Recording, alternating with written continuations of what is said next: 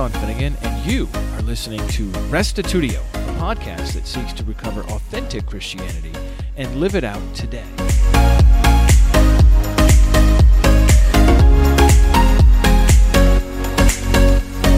This week, Brandon Duke and I are going to critique Samuel Nesan's opening statement in his recent debate over the question, is Jesus Yahweh?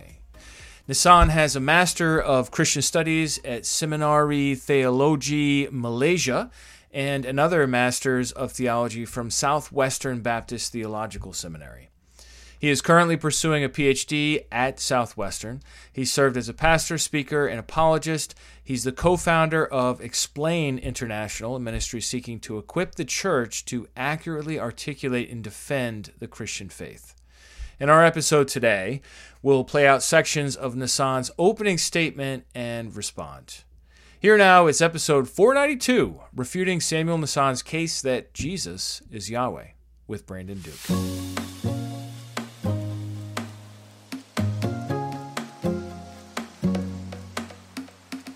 Welcome back, Brandon Duke, to talk on Restitutio today. Sorry, I just love to say your last name that way. Thank you, Pastor Sean. We were talking about this incredible debate. Real interesting guys. Seem like some godly men that are, honestly seeking for the truth. And we had gone through Kyle's opening statement, offered some critique, some thought last time. And today we're going to look at what Samuel has to say. And of the two, Samuel seemed like he was a little bit more confident in his case, and so I'm looking forward to working through this. Yeah, me too, although that's interesting, because my reaction is to be much more interested in what Kyle had to say than what Samuel had to say. And I think they contradict each other too, because we'll see when Samuel starts making arguments that Jesus is God based on John 20:28, my Lord and my God, after Kyle has explicitly said that the use of the word God can be used of human agents. I think they were stepping on each other's toes there unintentionally. So yeah, it should be interesting to listen through again. Yeah, that is interesting. Yeah, Kyle had clearly made the point, people can be called gods. It doesn't mean that they are deity in that top shelf definition, that premium category. All right, well, let's get to it. Thank you, Kyle. Really appreciate that.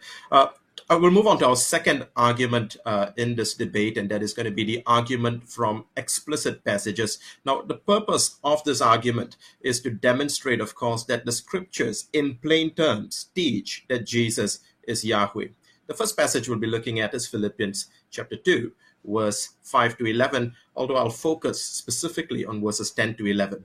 In Isaiah 45, verse 23, Yahweh declares, quote, "To me every knee shall bow, every tongue shall swear allegiance," end quote.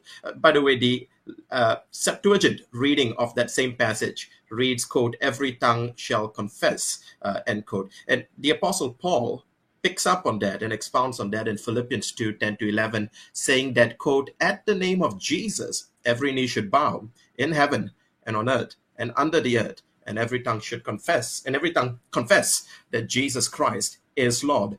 What does Paul mean by Lord? Well, if we allow Scripture to interpret Scripture, it clearly means that Jesus is Yahweh. Okay. What do you think? I'm still waiting for an explicit passage. This whole topic is rather hampered by the lack of Yahweh references in the New Testament. Yeah. And, that's such a shame.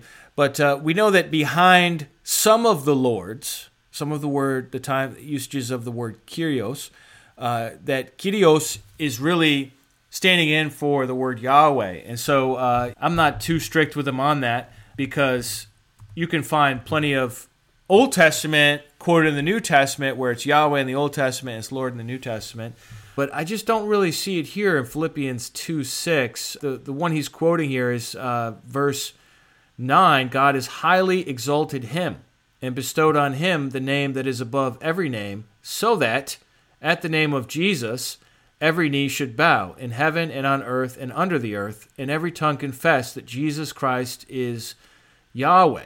Is how he's reading that. I mean, it says Lord, but the question is, does Lord mean master in like a generic sense, or is it standing in for Yahweh here? I guess he's reading that as Yahweh, that Jesus Christ is Yahweh to the glory of God the Father. It just sounds so weird reading it that way, because it seems like the point is that he's a secondary, lower level individual to God who is then elevated to this position. But even in his elevation, it's to the glory of the one who's above him that put him up that high. Yeah. I think that's a more natural reading. Yeah, it's really strange. I mean, as a Trinitarian, I guess I'd have to say that what's being done here is in elevating Jesus and elevating the second person of the Trinity. Really, it's not an elevating. It's just making people aware of his already God status or something. And all these passages where God exalts Jesus, where Jesus goes from some status to some other status by God doing it to him. Like, the second person of the Trinity has nothing more to gain. He's supposed to be full deity. Yeah. So what's happening here, guys? Like, is this just making people aware that Jesus is the second person of the Trinity in a hypostatic union? Like, yeah. I think only if you had a real kenosis theory could that work, and that's been considered heresy. Yeah. So I don't think these guys are going to hold any kind of legit kenosis, that he ceased being God in some sense. Yeah, kenosis is rejected for good reasons, right? Because all the things that he'd be laying down are things he is essentially, to quote a philosophical term. They're things that can't be set aside. So, yeah, kenosis doesn't make sense logically, biblically, and, Or regardless. philosophically. Yeah, not if the Trinity's true. Yeah. Because it's supposed to be of the same essence as the Father. Right. I don't know how to help him with this passage, because I don't think it helps him. I think it helps us explain Jesus's humility and his human life and his exaltation by God, who's someone other than him. Yeah. If it's a different person, everybody agrees on that between Unitarian and Trinitarian, at least in the context of you and me talking here, and then those guys. I know there are Unitarians who think Jesus just is the Father, but I'm kind of holding them to the side here. What about this Isaiah 45:23? This is another text that James White and those who follow his material do use from time to time, I've seen. It says, "By myself I have sworn, from my mouth has gone out in righteousness, a word shall not return. To me every knee shall bow, every tongue shall swear allegiance." I guess the contention is that Philippians 2:11 is directly quoting this from the Septuagint. Yeah, which I mean, my instinct is to see it as maybe a fulfillment of prophecy, that where God does that through someone else, maybe. Yeah. In the Greek, it says, "And every tongue will confess that," and then it says, "Lord Jesus Christ." It's translated as Jesus Christ is Lord. Let me just pull up the Isaiah one real quick while we're here. Yeah, I mean, it's not really the same verbiage. It's not like exact, is what I'm saying. Yeah. So in that case, what we have to do is say that this is an allusion. It's not exact, but it's pretty close. I mean, you could find three of the same words, sure. But that's just how you say every tongue confess. So here are two things. One, as Dustin and Will pointed out during this debate, my first point is this. When we find a quotation or an allusion to the Old Testament in the New Testament, we shouldn't woodenly impose upon it the same context of its original setting and say that that's what the New Testament is picking up on. Sometimes that's the case. Many times that's the case. Sometimes that's not the case. Sometimes the New Testament is giving it a new understanding in light of Christ. And I think that's what's going on here, is that God is giving to Christ this same level of respect. Because really, taking the knee here, I think, refers to respect or adoration. You could even say religious worship. This is being given to Jesus, something that was already being given to God. Yeah, I can agree to all that as a Unitarian, no problem at all, because God authorized it. I would say Jesus doesn't possess the name innately the way the second person would have. He has it because God gave it to him. I really struggle with Trinitarian proof texts where the human Jesus gets something that the divine second person already had. That doesn't make sense. So let me just summarize. The Greek is not identical. All right, I'm looking at the two side by side. It's not identical. It's not the same word order. There's a letter different between one use of the word will confess and the other one. I mean, it's close. It's very similar. Okay, I'm not going to make a big deal about it. But I'm saying even if it were the exact same words as the Septuagint, where it was clearly a quotation, you had more than 3 words to work with, and they were in the right order, and it was clear. Even if that were the case, God is still allowed to sovereignly decide to give the honor of everyone bowing the knee to somebody else. He's still allowed to do that. It does not mean that that individual is himself ontologically of the same substance as the Father, ontologically God or deity or divine. It doesn't necessarily mean that. And it doesn't seem to be that that's the point Paul's making.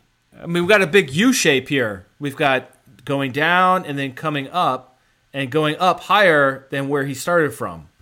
Yep. That's what it seems to be saying here. I totally agree. Any way that you read Philippians 2, it ends up being a way that Christ gets exalted to someplace new, not to some place that the second person had always been or something like that. Yeah. All right. So that's it for Philippians 2. If the Apostle Paul is using this line here to teach this truth, assuming it is true, which I don't think it is, that Jesus is Yahweh, I think most people would miss it. This is kind of like the Palach argument. It's like only some very few specialists would be like, oh, yeah, serve must mean to God because it's only used that way 9 other times. Like, who knows that information? Like, nobody, okay? Yeah. And then it's too subtle, in other words. And then in verse 11 here, it's like, okay, and every tongue confess that Jesus Christ is Lord to the glory of God the Father. Like, the emphasis of the sentence is that it's to God the Father. The big point here is not like, and that's why he's Yahweh. You know what I mean? Like, that just doesn't seem to be what's happening here. Confess, that everyone confess he is Lord so that he is rightly identified as the second person of the Trinity. Yeah, that's I think how Samuel is using this verse, but it's not what it says. Let's see what else he has to say here.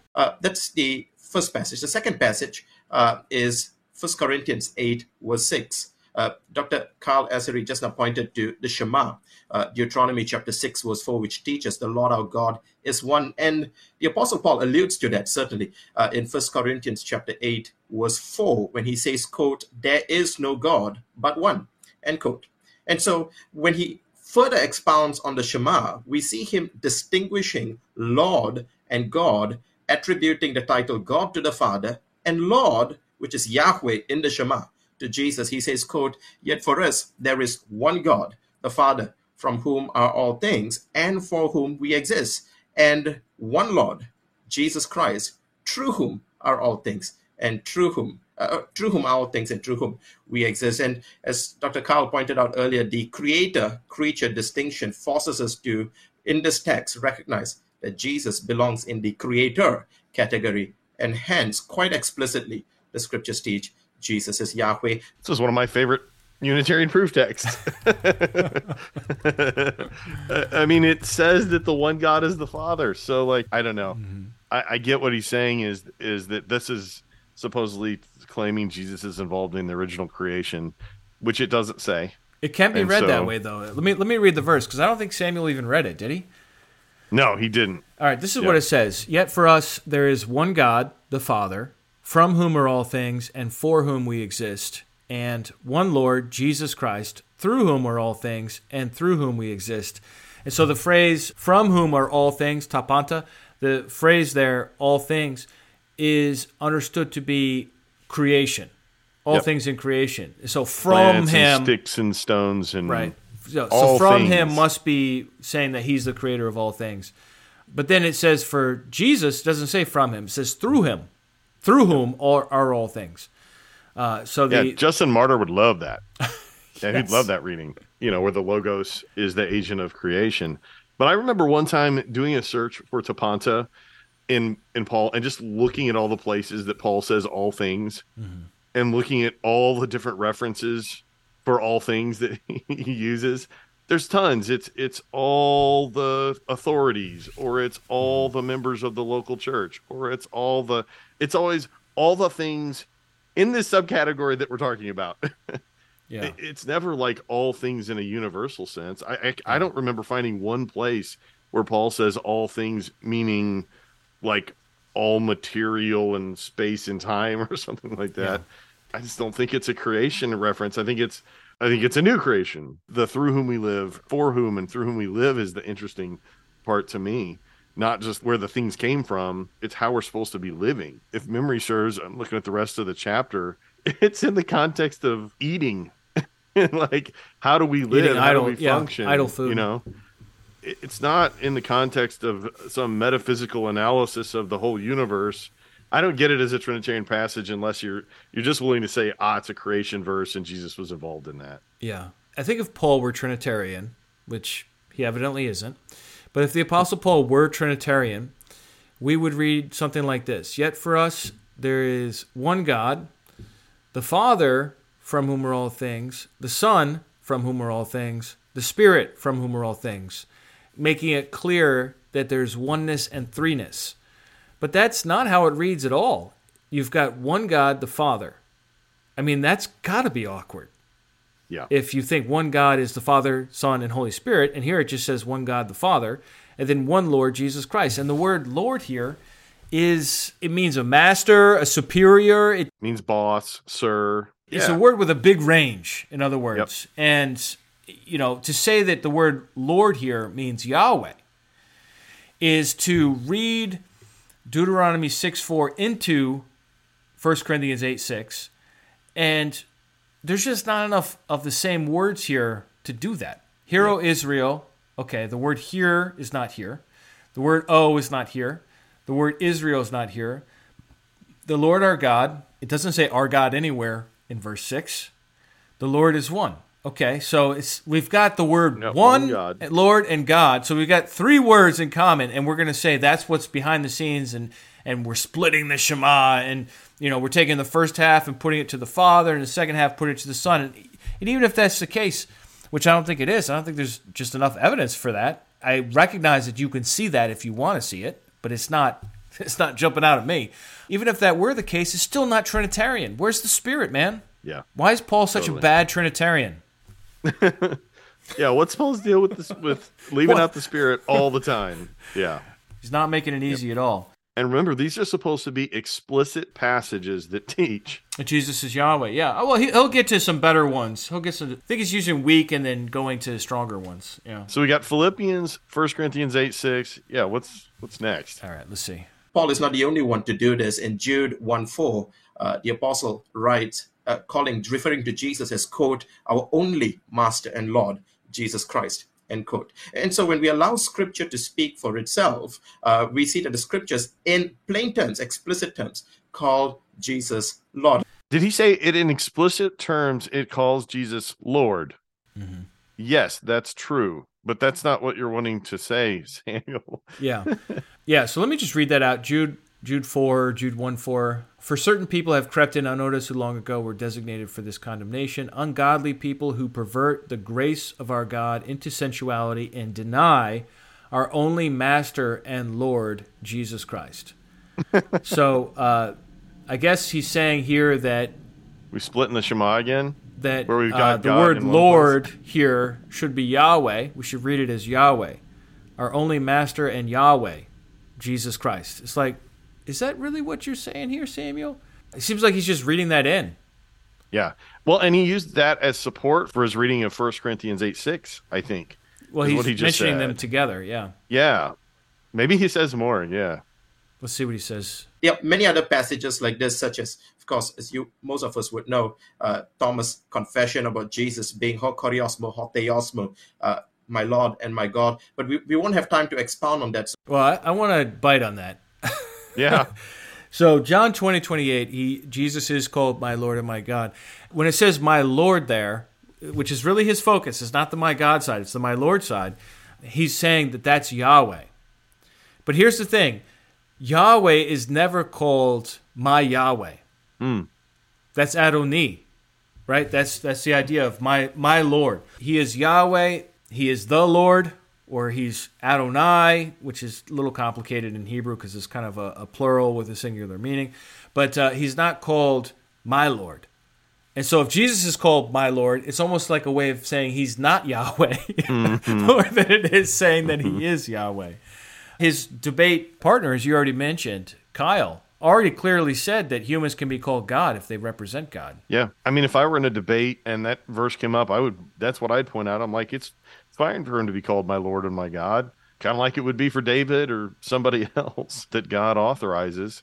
And, there's Unitarians too that are going to say, I mean, I've made this argument before that arguably that's addressing him and addressing the God that's in him, going back to chapter 14. I'm okay with that either way. Neither reading works for the Trinitarian. Yeah. Let me add another one in, just for fun, okay? No extra charge. In the Greco-Roman world, a human who defeated death and now can walk through walls just is a god. Lowercase g, God. Yeah. It could just be that he's using kind of like the parlance of the day. I know he's Jewish, so I don't want to push it too far. But people were, to some degree, Hellenized in their usage of language. He could be calling him my Lord and my God in this lower sense of, I don't want to say divinized, but like certainly supernatural level of physical existence that he's in his resurrected body. The category for God was huge in the Greco-Roman world.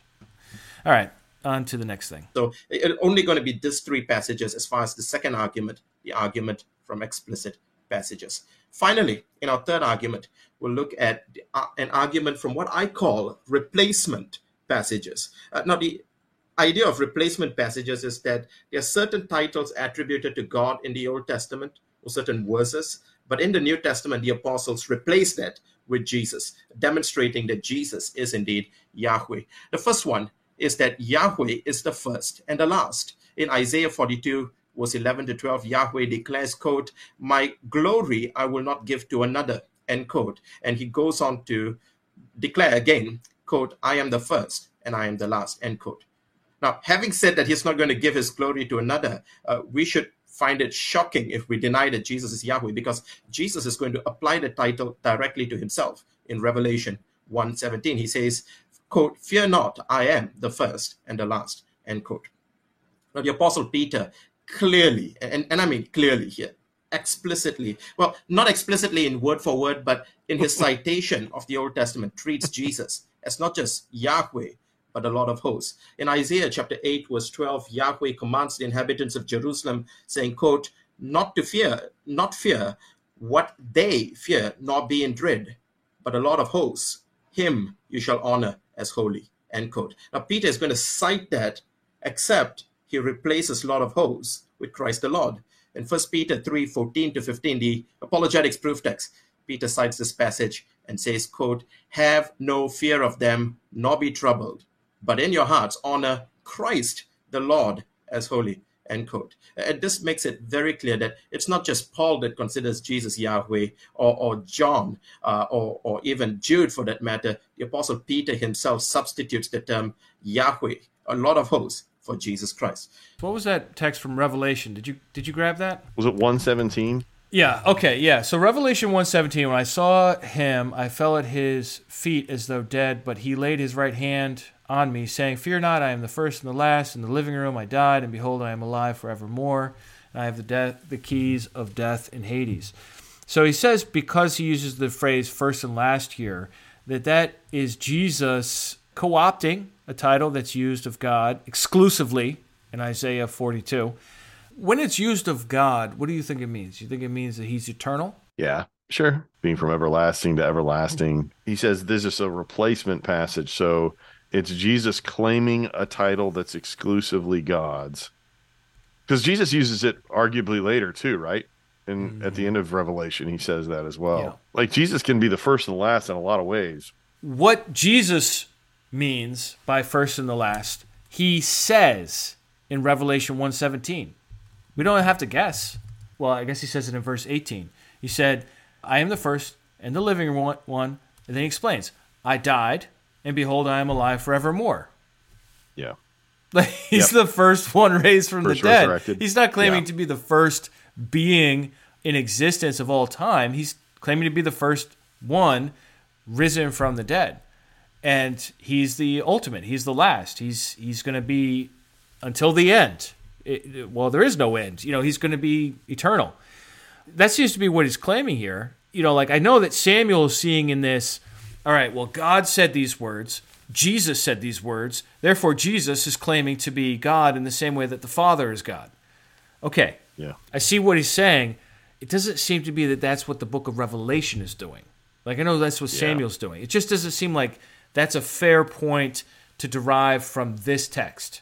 In verse 17, when I saw him, I fell at his feet as though dead. Okay, that's saying he was intense, he was powerful, he was to be, very glorified human being, right?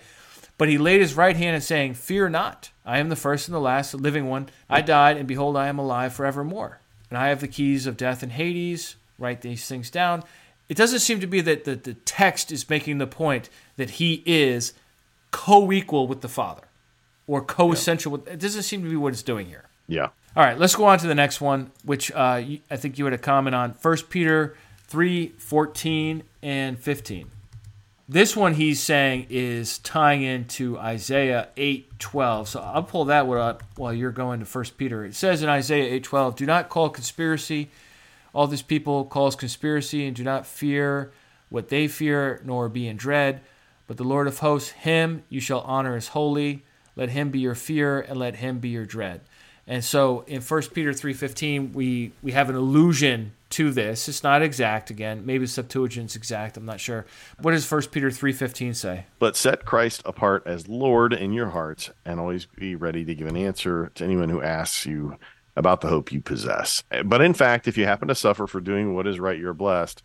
There's the reference. But do not be terrified of them or be shaken, but set Christ apart as Lord in your hearts.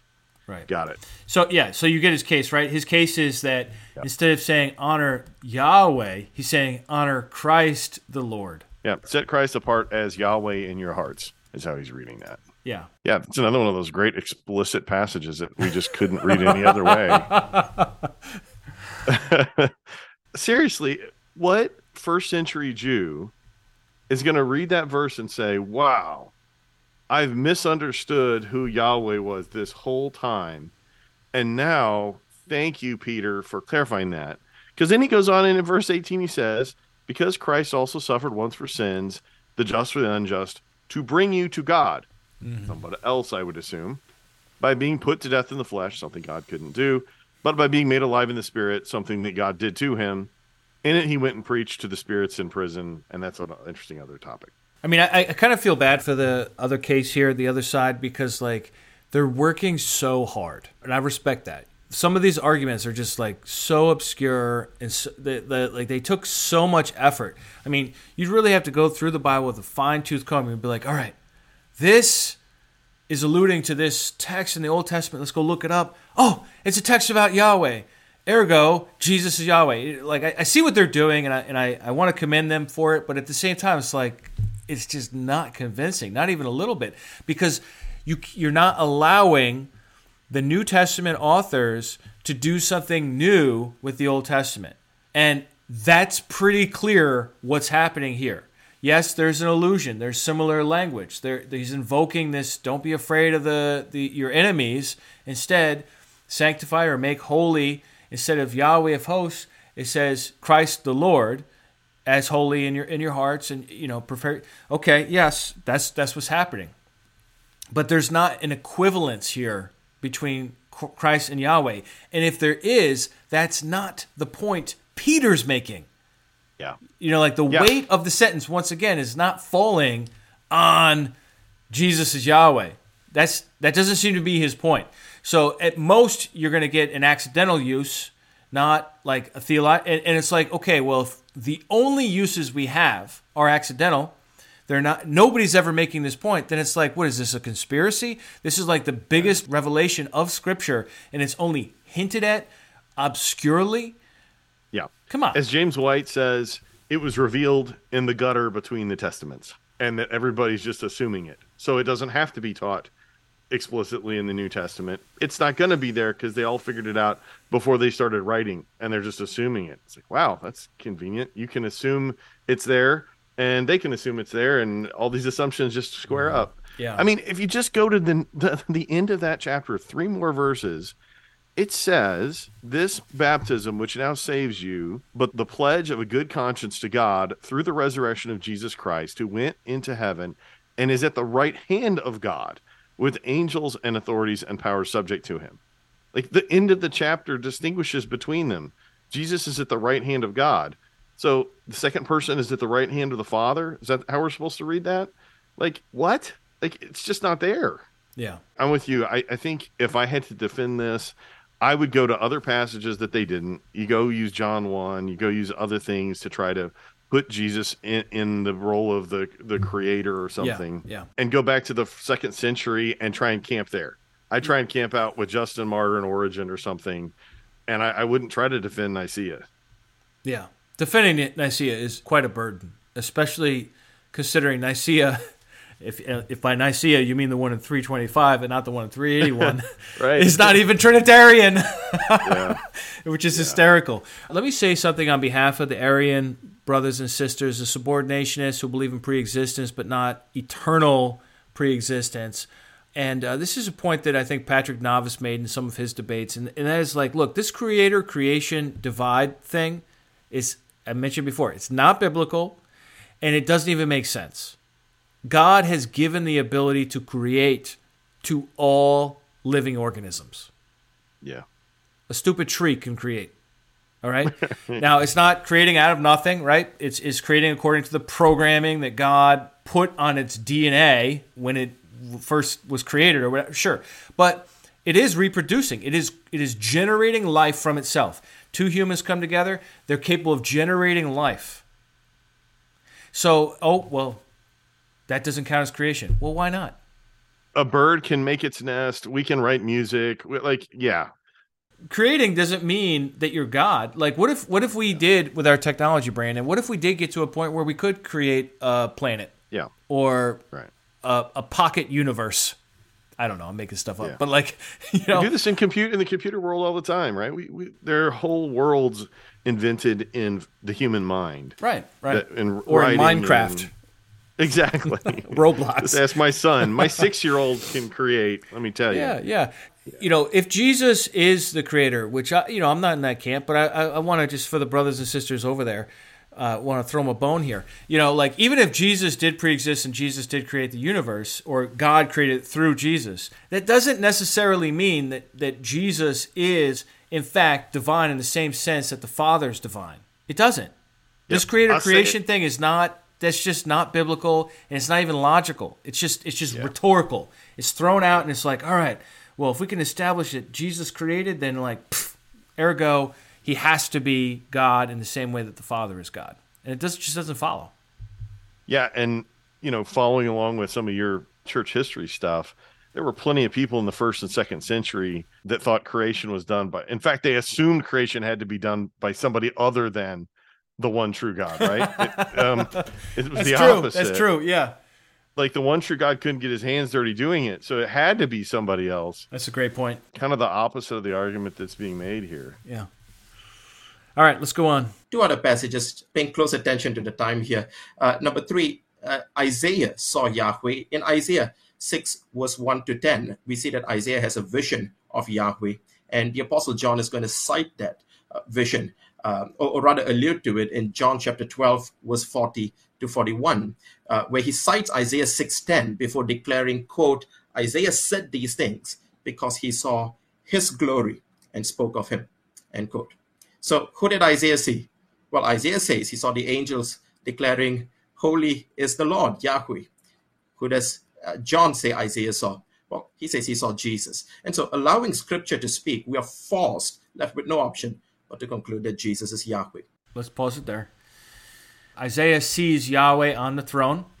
The case is that in John 12, verse 41, John writes, Isaiah said these things because he saw his glory and spoke of him. Nevertheless, many even of the authorities believed in him. So we're talking about Jesus here. So the case is that John is saying Isaiah saw Jesus on the throne. Now, here's the problem. It doesn't say on the throne in verse 41 here. It says he saw his glory. His glory. Yeah. And let me tell you something.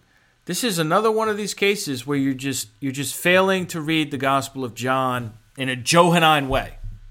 John uses glory in more of a wide range than other people do. So he doesn't just use glory to refer to his resurrection or his ascension, but even of his suffering. And as it turns out, in John 12:40, we have a quotation from Isaiah 6:10, and that is the mission of Isaiah. What Samuel wants there to be here is from the first couple of verses of chapter 6, where Isaiah sees Yahweh on the throne. But John's quoting from the later verses of chapter 6, where it says, he has blinded their eyes, hardened their heart, lest they see with their eyes and understand with their heart and turn, and I would heal them. Furthermore, the quote before that is from Isaiah 52, and that's in verse 38. So there's really two quotes here. Isaiah 53:1, who has believed our report, right? So that's the part in verse 38. So if you take the whole thing together, it says in verse 38, so that the word spoken by prophet Isaiah might be fulfilled, he quotes Isaiah 53. Therefore they could not believe, for again Isaiah said, Isaiah 6:10. Then in verse 41, Isaiah said these things, not this thing, not just chapter 6, but these things, Isaiah 6:10 and Isaiah 53:1, because he saw his glory and spoke of him. What glory? It wasn't the glory of him sitting on the throne. That's not what John quoted here. The glory of the mission, right? It's the glory of the mission. Exactly. Who has believed what he has heard from us, and to whom has the arm of the Lord been revealed? It's talking about how the people are not responding to Jesus. And this ultimately results in his arrest, trial, execution, resurrection, ascension. It's all, for John, it's all like you get on the train, you keep going. All these things are connected conceptually in his mind. Again, I see what he's doing. I respect it as a move. It's tactical. I get it. But it's like, if you're reading this, chapter 12 of John, I know I keep saying the same thing. If you're reading the 12th chapter of John, and you're not coming to it with an agenda like, oh, show me how this can be used to prove Jesus is Yahweh. You're just reading. You're just like, all right, yeah, Isaiah said these things. He saw his glory. Okay. Like, where is Jesus Yahweh? You're not going to get that unless you bring it to the text. It's not being read out of the text. It's being read into the text. Totally. This is an apologetic. It's explaining how it could possibly be that people would not recognize the Messiah, right? That's the context, what you come away with. It's John explaining, no, this is prophesied. Nowhere does he say, I was prophesied that they would be God, and that's why they wouldn't recognize him. Like, he could have said that, right? No one anticipated a God-man, or no one anticipated God to take on a human nature. There's ways John could have said that, and he doesn't. Mm-hmm. Yeah. Just to throw this out there for fun, in Isaiah 52, which is part of the 53 song, I don't know why they put the chapter break where they did, but in 52:13, it says, behold, my servant shall act wisely, he shall be high and lifted up, and shall be exalted. The Septuagint, just to make a Samuel argument against Samuel, the Septuagint uses the verb of the word glory there. So if John's reading the Septuagint, or if he's familiar with that translation, then he could easily have glory on the mind after having just read the beginning of the suffering servant song, Isaiah 52:13, which then continues into 53. It's only 2 verses later, and sees this as the first step in the ultimate glorification that comes. So we do actually have the verb form of the word glory, doxa, mentioned here. So again, I think context is still king. You read John 12. I challenge you. Just read John 12 by itself. What is the point John is trying to make here? Is it that Jesus is Yahweh? No, it's that Jesus is rejected, and Isaiah saw this ahead of time. Yeah. I admit, like, it's not how we would use the word glory, but this is the gospel of John. You have to, like, go onto his turf and accept his way of linking things together. Good to go to the next one? Yeah. Finally, there are other passages that deal specifically with the Exodus, fourthly, and that is we see Yahweh's involvement in the Exodus. Yahweh both saves his people, and he also destroys his people in Egypt because of their unbelief. And we see the apostles citing this in the New Testament. In 1 Corinthians chapter 10, verse 4, the apostle Paul says, quote, for they drank from the spiritual rock that followed them, referring to the Exodus, and says, quote, and the rock was Christ, end quote. Who followed the people of Israel in the wilderness? The Apostle Paul says Christ did. The Old Testament tells us Yahweh did. Let me pause it there. Quick elevator pitch on that one, Brandon. What do you think? Oh, that Jesus is a rock? No, this is one of those passages I haven't really worked hard to be able to respond to the Trinitarian reading of. Okay. But at the same time, you did respond to it well. Because the point of the passage is that Jesus is the rock, okay? We know Jesus isn't literally a rock.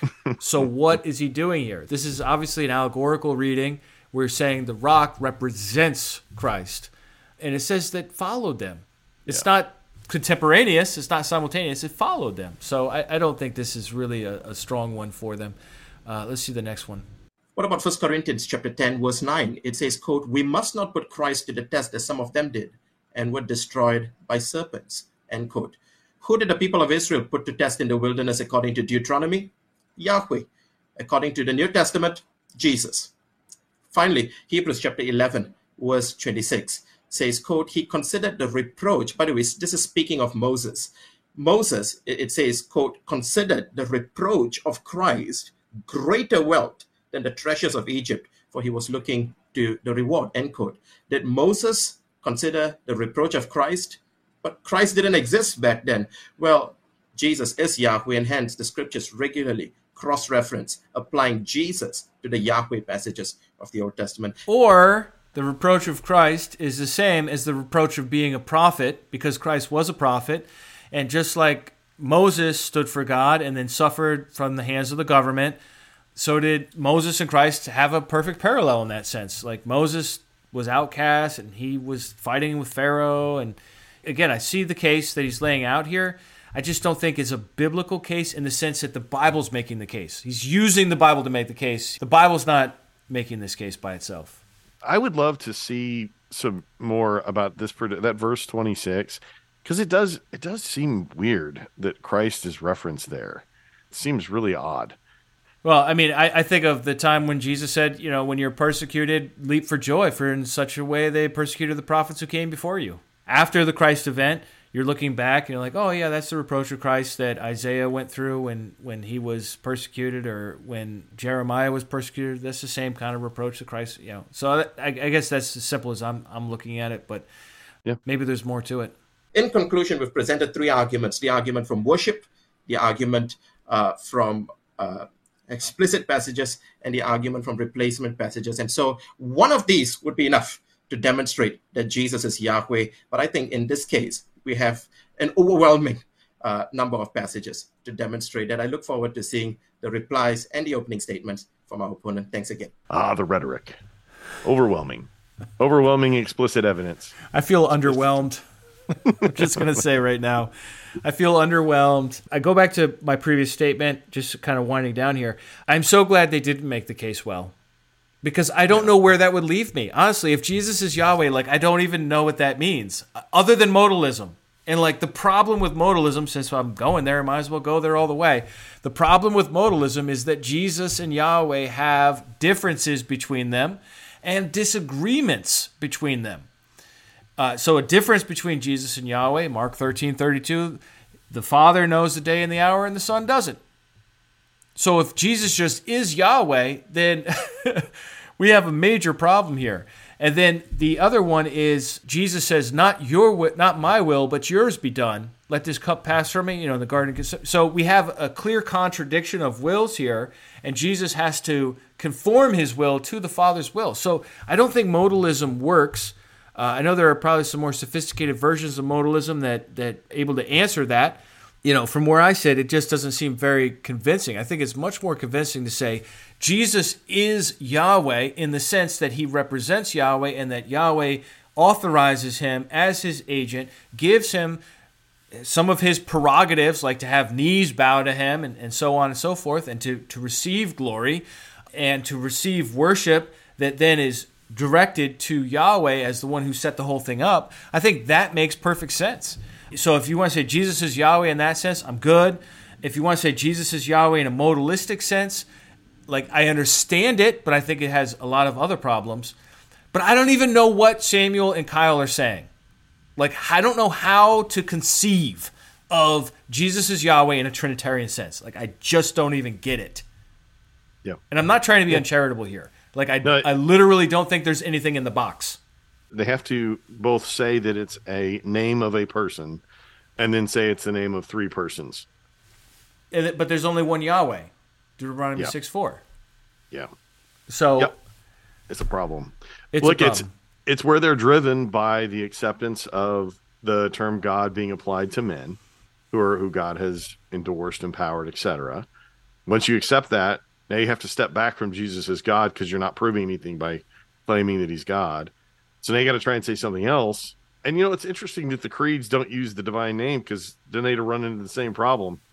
Yeah, it's not for nothing that Christianity moved away from this, or maybe we're just ignorant of it, because it allowed a lot of ambiguity to make moves like that they made in Nicaea and then Constantinople and then later that these guys are not able to make. And this is, I can't prove this, but I think this is also why a lot of evangelical translations or Protestant translations tend to shy away from using the name in their translations because it's like it just brings too much clarity. Yeah. And offers too much confusion to the reigning theory of the Trinity. Yeah. I would love to go back in time when that tradition, that the Jewish tradition of not using the name began, and say, hey, in a few thousand years, this is going to create a real problem. So, like, can we still be respectful of God? We won't use the name in vain, but can we still use it? Because I think you might help a lot of confused Gentiles in the future. Yeah, it's too bad. Look, it's history conspiring to allow what's actually kind of an improbable outcome, which is that Jesus appears. He says he's God's agent, like he's sent from God, that God empowers him, gives him all the words to say. He doesn't do anything of himself, and somehow in a few centuries later, he's being given the full power and equality with the one God, and we have the Trinity. Like, if you think about what all needs to happen, there are a lot of dominoes that have to fall just right to get that to occur. And look, that's why I love the argument on the other side that, our guys made in their opening. They give 7 arguments that are just, I think, killer, that are super strong, that do have explicit support from Scripture. They can do that because that's what the text originally meant. And unfortunately for Samuel and Kyle, they've got to defend something that they're saddled with as a mistake of history. And so you have to make an argument from worship. It's like the hands move that Rob Bowman makes. They're all implied arguments of implication that because he receives honor and glory and all these things, receives worship, that therefore he must be God. Well, you wouldn't have to do that if the text were actually explicit. I think they're great guys. They did a great job. It's just their position is so untenable that it does cause a reaction in me. And I apologize if I've been a little too critical or too harsh here, because I recognize the difficulty of their position. They're arguing for Jesus as Yahweh in a Trinitarian context. Like, I wouldn't wish that on my enemies. It's just like it's just really leaving yourself with like nothing left to say. And we saw this with the Michael Brown Dale Tuggy debate, where Dale just kept pushing him and asking him questions, and eventually Michael Brown landed in total heresy. I mean, what did he say? Like, the Son of God never died? Mm-hmm. I mean, It's just like, and in this debate, as it progressed, it's like, well, the Father has a God. What? Yeah. And these are inevitable conclusions when you're like, just start applying a little logic to the theory. And we're not criticizing God here. We're criticizing your model of God that you're imposing on Scripture. Well, this has gone long enough. Any final thoughts here, Brandon, before we close it down? I hope both Dustin and Will have chances to debate in the future. Thought they did a great job. Yeah. I think it's good for the movement to have this kind of stuff on the record, and I'm glad the UCA is supporting that, and that Dustin and Will are willing to do that. Hopefully, people will continue to benefit from this for a long time, and there's more to come. All right. Well, thanks for your time. Thanks for having me. And if you, dear listener, if you have not yet listened to the debate, hey, go listen to the rest of it, because there's a lot more we didn't cover. There's also all that Q&A at the end, another 30 minutes. Brandon, you got the first question in there, so people can go listen to it if they want to hear your question. But that's it for today. Thanks for joining me. Well, that brings this conversation to a close. What'd you think? Come on over to restitutio.org and find episode 492, Refuting Samuel Nesan's case that Jesus is Yahweh, and leave your feedback. A few folks did that last week on episode 491, where we discussed the opening statement of Dr. Kyle Essery, and I'd like to read those out to you. Bill Schlegel wrote in, "Hey guys, enjoyed your reactions. Great job showing the inconsistencies, failures, and outright obscureness of the Trinitarian arguments. One pushback, if I may. I think it would be pretty easy to show a biblical distinction between the Creator and the created. We could go to Genesis 1 and see what is created, and that God is not part of that. Or to scriptures that describe the eternality of God in contrast with created things and beings. It would not be too difficult to show biblically that the Creator is not the creation. The distinction between the created and the Creator is what we as one God believers should insist on. God does not become man. God does not become a created thing, a created being. In fact, the distinction between the Creator and the created destroys the very argument the Trinitarians wanted to make. Of course, they are confused on what it means to worship, but by their definition of worship, they then deny that Jesus is a human being, let alone that he has a human nature. They say, you can only worship God. By their own definition, they deny that Jesus is human. Here's the syllogism they espouse without realizing or admitting so. 1. No human should be worshipped. 2. Jesus is worshipped. 3. Jesus is not human. Thanks again. Well, Bill, I'd be curious to hear your thoughts on what I said in this episode about the creator-creation distinction. It's not something that those of us with more of a Socinian Christology really need to do business with, because we're not looking at Jesus as the creator of the Genesis creation. But there are a lot of our subordinationist brothers and sisters who do hold to pre-existence and do believe that Jesus was involved in the Genesis creation, and that he is still, even though he played a role in that creation, he is not God in the same sense that the Father is God. I think we could also throw in Genesis 1:26 into the batch, especially the NET note, which identifies the angels as the us who are in some sense, some limited sense, involved in the creation of human beings, which would also be another case of calling into question this idea that to be a creator just therefore implies that you are eternal and of the same substance as the Father, which I don't think follows at all. And that's not my view anyhow, but I just want to make space for that view among the Unitarian Christian camp. But I hear what Bill's saying here. What Bill's saying is that if you have this strong creator-creation distinction, Jesus, from a Trinitarian perspective, is somehow both. And this would be one of the many contradictions, not really just paradoxes. To be created and the only creator of all creation at the same time does generate quite a bit of tension. And so if Jesus is human in any sense whatsoever, according to the typical creator-creation distinction argument used by Trinitarians, then Jesus should not be worshipped, because Jesus is human. And if Jesus is not human, he can be worshipped. Then we're lost in docetism. He just appears to be human, but he's not a real human. And I don't think anybody wants to go down that road. John Bradley responds to Bill Schlegel and says, some Trinitarians might say that in worshiping Jesus, they are actually worshiping the divine nature, which in reality is the Father's concentrated indwelling spiritual presence, who was with both the earthly Jesus and in the resurrected Jesus. When Thomas said to the resurrected Jesus, my God, he was probably referring to the Father, the only true God of John 17:3, who indwelt the pre-resurrection Christ and the post-resurrection Christ. To paraphrase a remembered quote from David Jenkins, a former Bishop of Durham in the Church of England, quote, Almighty God, our Father, is in heaven. Jesus, however, is God for me, in that in Jesus I see the Almighty God, and the Holy Spirit is Almighty God in me. So this is the idea that God indwells Christ, so far as I understand what John is remarking here in response to Bill's comments. God is in Christ. And I think that is a really, really powerful way of thinking about incarnation from a biblical Unitarian perspective, that we do have God indwelling flesh. Of course, God has always indwelt flesh to a lesser degree in the prophets and the priests and even some of the kings of Israel, like King David, who said, "Don't take your Holy Spirit away from me," in Psalm 51.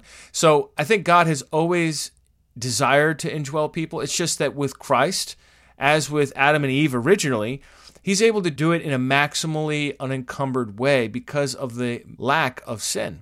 There's no impediment to God's indwelling and influence in the human being. Of course, the human beings still retain their own free will, but with Christ, God indwells him in an incredibly powerful sense, able to inspire speech and empower deeds that would be unthinkable if Jesus were just operating on his own power.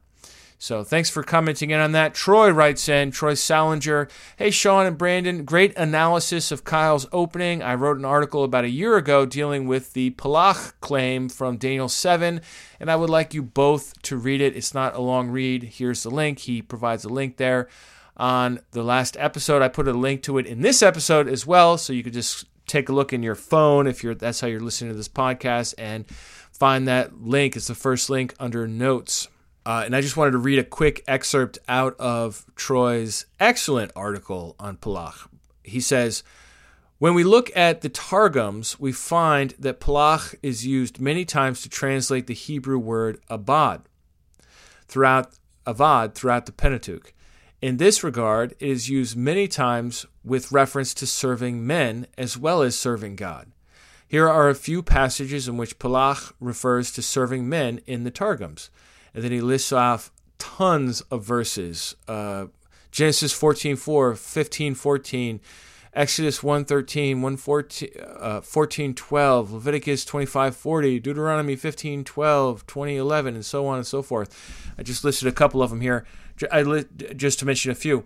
There are many more, but this should suffice to prove the point. The evidence clearly shows that the meaning of Palach is not limited to service rendered to a deity, but includes service rendered to people. Thank you for pointing that out, Troy. It's an excellent point. Just in case you're not aware, the Targums are Aramaic translations of the Old Testament. Some of them are looser than others, more like paraphrases. And these Targums or Targumim were read in synagogues after the people could no longer understand classical Hebrew, biblical Hebrew, and so that they could still understand the meaning of Scripture. So Palach is one of these words that only shows up 10 times, as we mentioned last time, in the Aramaic portions of the Old Testament, of which there are very few. However, it shows up many, many, many times in the Targumim.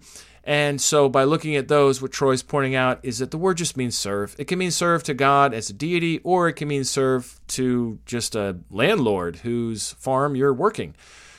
Troy goes on and he says, "Now someone is sure to respond to this data by saying that the Targumic usage of Palach is irrelevant to the discussion because in the inspired scriptures it has a specialized meaning. And we know this because in all of its occurrences in the Old Testament it refers to a deity. But this is simply special pleading. Why should we believe that Palach acquired a special limited meaning within Scripture that it didn't have in everyday usage within the culture and time in which it was written? If God chose to communicate his word within a certain culture and language, why would he change the meaning of a specific word in that language? Is he trying to confuse us? Also, the assertion that Palach is used exclusively in reference to deity in the Scripture reveals the circular reasoning of the apologists. Of the 10 occurrences of Palach in the Old Testament, only 8 of them are clearly in reference to a deity, while the remaining 2, Daniel 7:14 and 7:27, are ambiguous and could be using Palach with reference to serving men. But the apologists, already holding the presupposition that Christ is deity, simply assume that 7:14 fits this supposed limitation of the meaning of Palach. 7:27 is probably even more ambiguous in that Palach could refer either to the Most High or the people of the Most High. The second option is reflected in the following versions. the CEV, the CJB, ERV, ESV, UK, EXB, GNT, ICB, TLB, MSG, NOG, NCV, NRSV, OJB, and RSV. Whew, Troy, nice list of Bible versions there. He continues, so if we don't just assume that the Son of Man figure is a deity figure, and if we take verse 27 to be referring to the people of the Most High, then there is no reason to assume that Palach has a specialized meaning in the Old Testament, but that it carries the same meaning found in common usage. So we see the apologist's case begin to come apart at the seams.